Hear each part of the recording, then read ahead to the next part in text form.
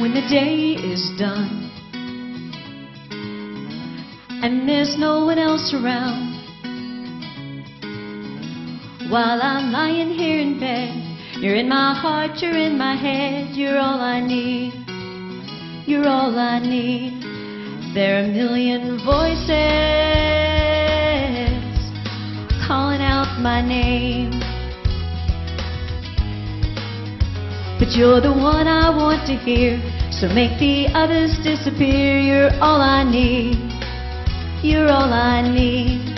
You are all I need when I'm surrounded. You are all I need if I'm by myself. You fill me when I'm empty. There is nothing else. You're all I need.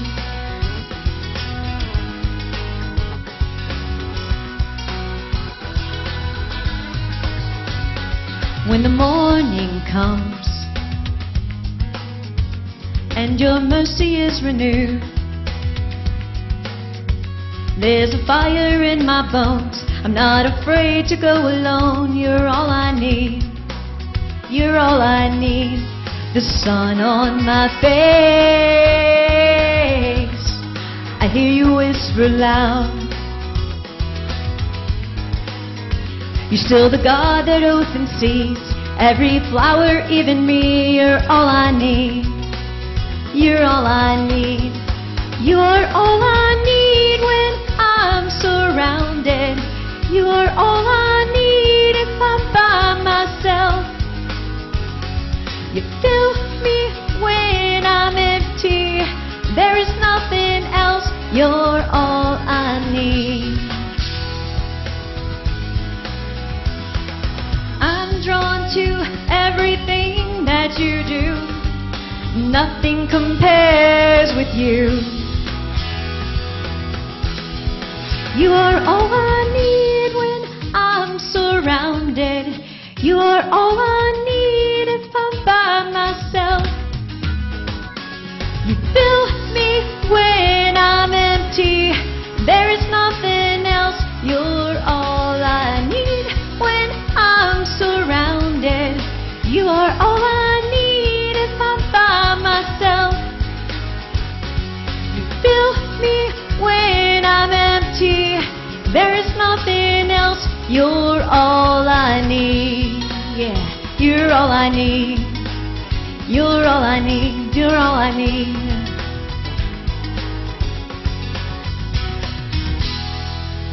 This is the day the Lord hath made, so let us rejoice and be glad in it. I'm delighted you've joined us today. My name is Hal Brady, and I want to welcome you to Hal Brady Ministries. I trust that this program will be a blessing to you.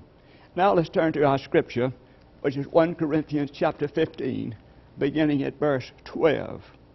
Now, if Christ is proclaimed as raised from the dead, how can some of you say there is no resurrection of the dead? If there is no resurrection of the dead, then Christ has not been raised. And if Christ has not been raised, then our proclamation has been in vain, and your faith has been in vain. We are even found to be misrepresenting God, because we testified of God that He raised Christ, whom He did not raise, if it is true that the dead are not raised. For if the dead are not raised, then Christ has not been raised. If Christ has not been raised, then your faith is futile, and you're still in your sins. Then those also who have died in Christ have perished. It is for this life only that we have hoped in Christ. We are of all people most to be pitied. But in fact, Christ has been raised from the dead, the first fruits of those who have died. This is the word of God for the people of God. Thanks be to God. Would you join me, please, for a moment of prayer? O God, may the words of my mouth and the meditation of all our hearts be acceptable in thy sight. O Lord, which art our strength and our Redeemer. Amen. Canon Dick Shepherd was the minister of St. Martin in the Fields in London, England, right after the First World War. It is reported that when he died, which was very unexpectedly, that the newspapers ran a large picture of his pulpit. There it was, the same as ever, but empty. But at the same time, a ray of light came across the Bible, which was open on the pulpit. And underneath were these words, "Here endeth the first lesson." The implication here, and rightly so, is that there is another lesson to follow. So is death when we go to sleep, or is it when we finally wake up? Why a sermon on resurrection, hope, and life after death? Many reasons come to my mind, and there are probably many others, but nevertheless, they all go back to the words of Paul. Listen to these words. If there is no resurrection of the dead, then Christ has not been raised. And if Christ has not been raised, then our proclamation has been in vain, and your faith has been in vain. Here Paul is attacking the central position of his opponents in Corinth. These people flatly said that dead people do not rise again. Paul rebuked them. He said, if you take that position, you're saying that Jesus Christ has not been raised, and the Christian faith is wrecked. So Paul goes on the offensive, and he says that Christianity without the resurrection is completely false. It is a horrible, unreal thing. But in fact, Paul says, Christ has been raised from the dead, the first fruits of those who have died. Notice that Paul doesn't say that Christ is the only fruit of those who have died, but the first fruit of those who have died. The implication here is that there is a harvest to come. So the resurrection of Jesus precedes the resurrection of all believers, which is to come. So why a sermon on resurrection, hope, and life after death? First of all, as a corrective to some modern-day excuses. Someone has written a very interesting book called The Last Enemy. And in this book is made this tremendous affirmation of faith. I believe not only in life after death, but in life before death. So do I, so do we all. And so the writer of 1 John says, he or she that hath the Son hath life. So the Scripture teaches us that eternal life begins in the present. But it also teaches us that it continues after death. And so that is the fact of the matter. But for the most part, modern American Christendom stresses the present aspect of the continuum only. We're basically told that while God's love may extend beyond the grave, nevertheless His concern and our concern should be in the present. Now we all know that faith should be involved in the present. There is no question about that. All we have to think about is the nature of our call and the nature of this world in which we live, the precarious nature of this world in which we live. Jesus said, inasmuch as ye have done it unto one of the least of these my brethren, ye have done it unto me. Dr. James Forbes, former pastor of Riverside Church, New York, concluded with this verse that only those who have been given a reference by the poor will get into heaven. He's simply saying that we need to work and assist the poor. Some years ago, there was a little girl in the north that got lost in the woods. It was a cold, sleety, wintry, snowy kind of day. Hundreds of people came out to look for her. They knew they didn't have much time. If she did not be found soon, then she would die from cold exposure. They looked for hours but couldn't find her. Finally, one of the researchers said this, why don't we just join hands and walk through the woods together? Maybe we can find her that way.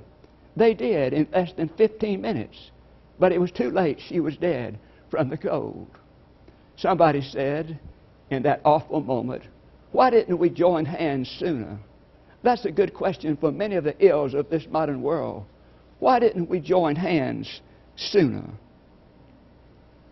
Now, the political theologians of the Americas, Asia, and Africa are going to be right to condemn us for our belief in heaven if we dismiss our concern for this suffering world in which we live. We ought to be concerned. Our primary mission is this world. But I ask you, can we carry out the mandate of the social gospel while at the same time affirming our belief in life after death? For me and numerous others, the answer is yes. John Calvin, the great 16th century reformer, was very concerned about eternal life, but he was equally concerned about the sewage mess in his hometown of Geneva, Switzerland.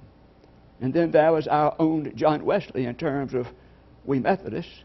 John Wesley was a great social reformer, but he believed in life after death. He said, we're here for no other reason than to know, serve, and love God, and to do it for all eternity. And then there was Jesus Christ, this great servant of all the servants. And yet Jesus said he looked forward to that day in the kingdom when he would meet with his followers around the great banquet table. Let me be specific.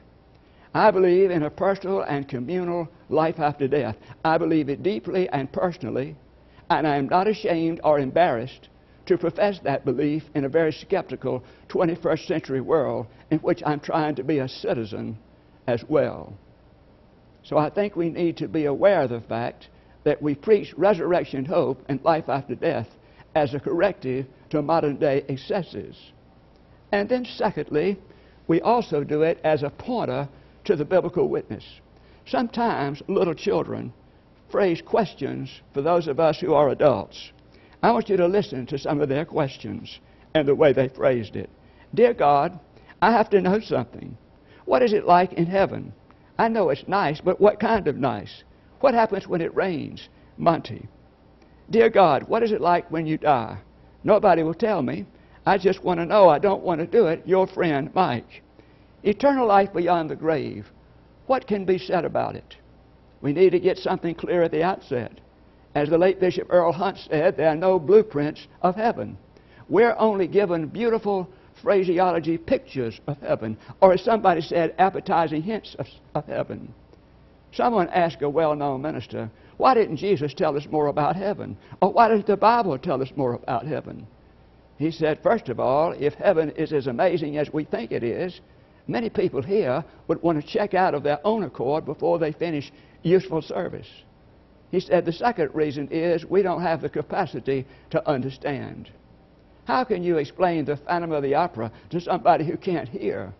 You can say the music is beautiful, intriguing, thrilling, inspiring, but the words absolutely make no sense to someone who is deaf. So we can't explain it to them. But there are those appetizing hints of what the life to come is like. For instance, there's John on the Isle of Patmos. He said, I saw a new heaven and a new earth, and there's no more sea. Remember, John was a prisoner on the Isle of Patmos, and the sea was his prison walls. The sea shut him in. The sea kept him from going to work. The sea was his handicap. And so it was only natural that he would say, when I get to heaven, there's not going to be any more cramping sea walls. There'll be no more sea. So what does this mean?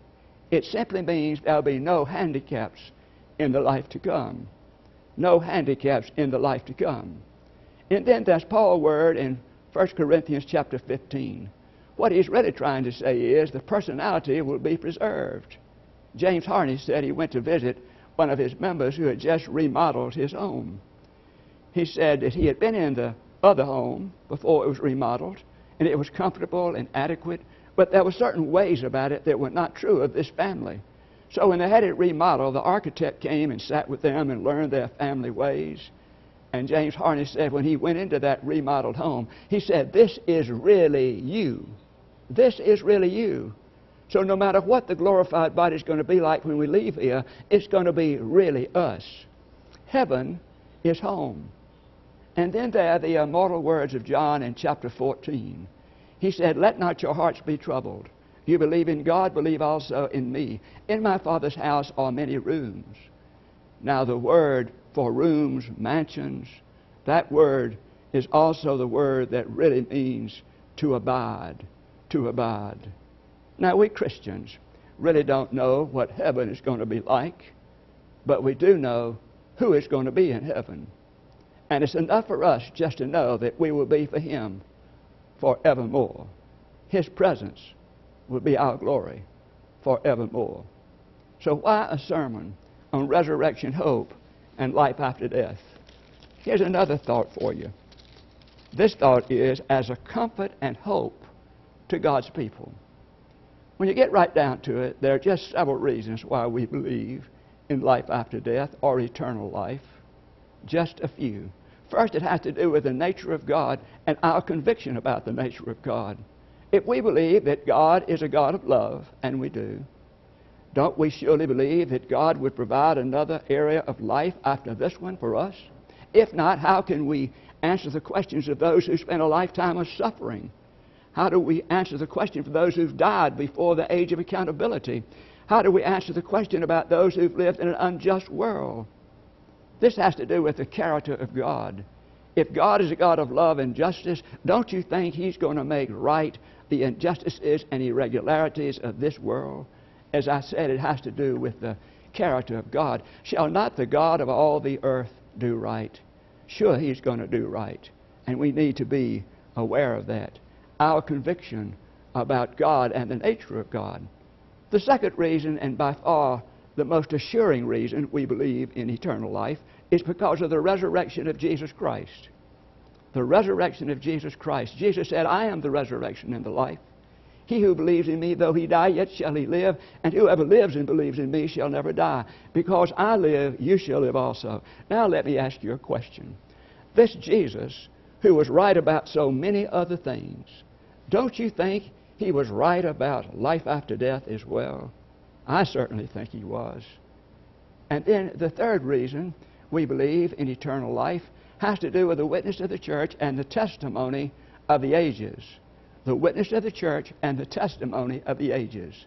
Dietrich Bonhoeffer was persecuted by the Nazis April the 9th, 1945. He had just finished conducting a little worship service when two men of the Gestapo came in and they said, Prisoner Bonhoeffer, come with us. He knew what it was, and so did everybody else. But just as he was leaving the room, he pulled a friend aside and he said, this is the end, but for me, the beginning of life. But for me, the beginning of life. He was talking about eternal life when he said, for me, the beginning of life. Dr. Gordon Thompson was one of my advisors at the Candler School of Theology. He said that he went to visit his mother the last week of her life. This was back in 1975. She was 86 years of age, and he had planned to spend the whole week with her. She had not eaten anything. She was in the hospital. But he told her it was Maundy Thursday, and so she participated in the Lord's Supper. Then on Friday afternoon, it looked like she was about to die. She was leaving the world. Her eyes closed. But then he said, suddenly they popped wide open. And he said, suddenly all the lines on her face that had been brought about by suffering and age disappeared. She was young and radiant and beautiful again. And he knew at that moment she was experiencing the glory of the resurrection of Jesus Christ. You know that little book, Heaven is for Real? This is about a 4-year-old boy's visit to heaven. I believe that that's just another sign of the testimony of the ages. The testimony of the ages. Now, like some of you, I've conducted funerals of many great saints of the church. And I just knew as I conducted their funerals that these people could never die, or else the whole of creation would make no sense whatsoever. Why preach the resurrection hope and life everlasting as a comfort and strength to God's people? And then why preach resurrection hope and life after death? Because it strengthens our present day ministries. Why do you think character has decelerated so fast in this culture? Because for some reason we have dismissed the idea of the life everlasting. In our revolt against selfish individualism and pie in the sky by and by, we have simply dismissed pie in the sky to the detriment of this generation, to the detriment of the whole world. Let me ask you a question. If there is a life after death, surely it brings all of our conduct into question. If there is a life after death, then right and wrong take on a very great significance. Loving other people takes on a great significance. Some of the things we think are so important do not take on much significance. What really becomes important is that we live a life worthy of commitment and love and devotion to God while we're in the world. I read a story about a prisoner who for a long time had been held deep in a dungeon. He had been there so long that he became friends with the insects and the spiders. He was not dissatisfied with his life until one day he noticed this little light way up in the prison cell.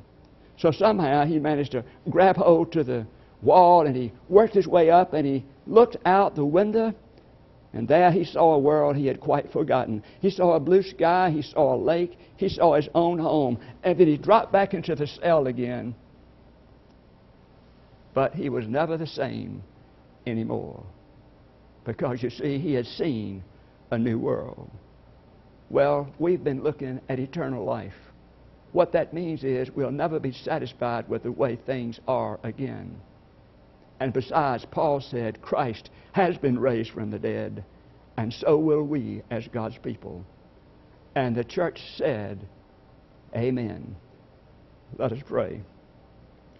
Oh God, we're so thankful for the message of hope that we find in Scripture. We're grateful, oh God, for Paul's daringness to set the record straight that Jesus Christ is alive. And we're thankful that He lives in each of us, and that all we have to do is accept Him into our hearts, and we'll be different altogether, the kind of people that He calls us to be. Thank you for these friends who've joined us for the service. It's all in your name. Amen.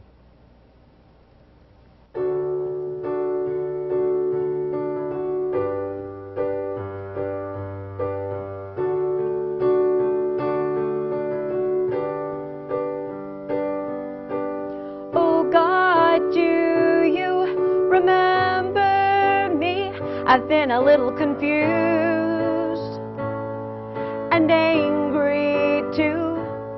I've been tested, cheated, hated, beaten, but I've been loved by you. Can you teach me to live? I want to stay on course. I'm giving control to you with little remorse. I'm holding nothing back, not turning around, not shying away, not backing down.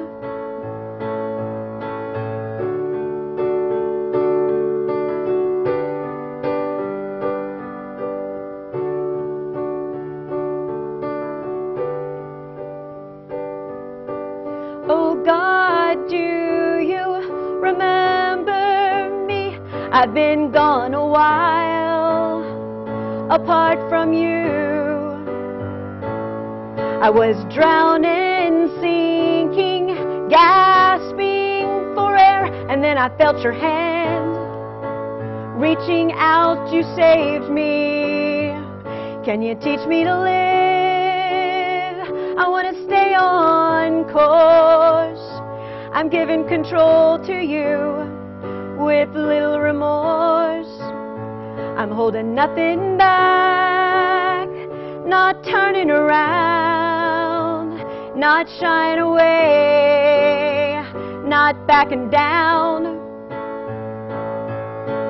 Thy will be done on bended knee, just as I am, without a plea. Thy will be done on bended knee, just as I am. God, use me. Can you teach me to live? I want to stay on course. I'm giving control to you with little remorse. I'm holding nothing back, not turning around, not shying away, not backing down. Oh God, you remember me.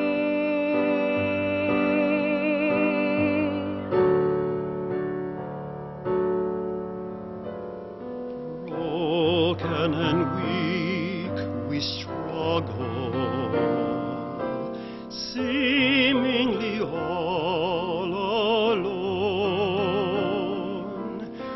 weary from all our trials, reaping what we have sown. Lost and afraid we wander far over land and foam, searching for hope and a loving heart. Jesus will bring us home.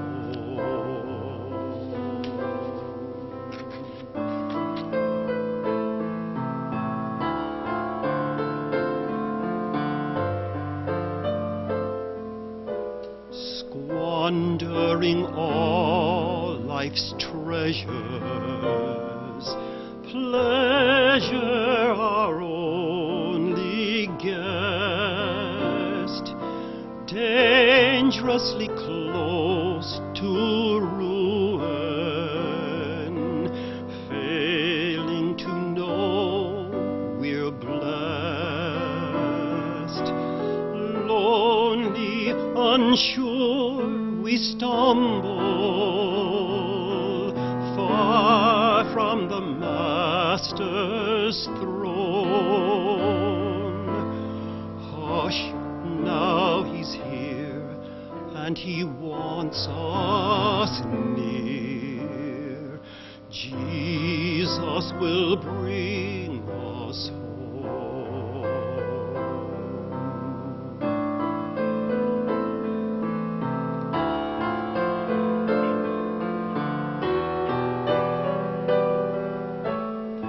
Prideful in all our chaos,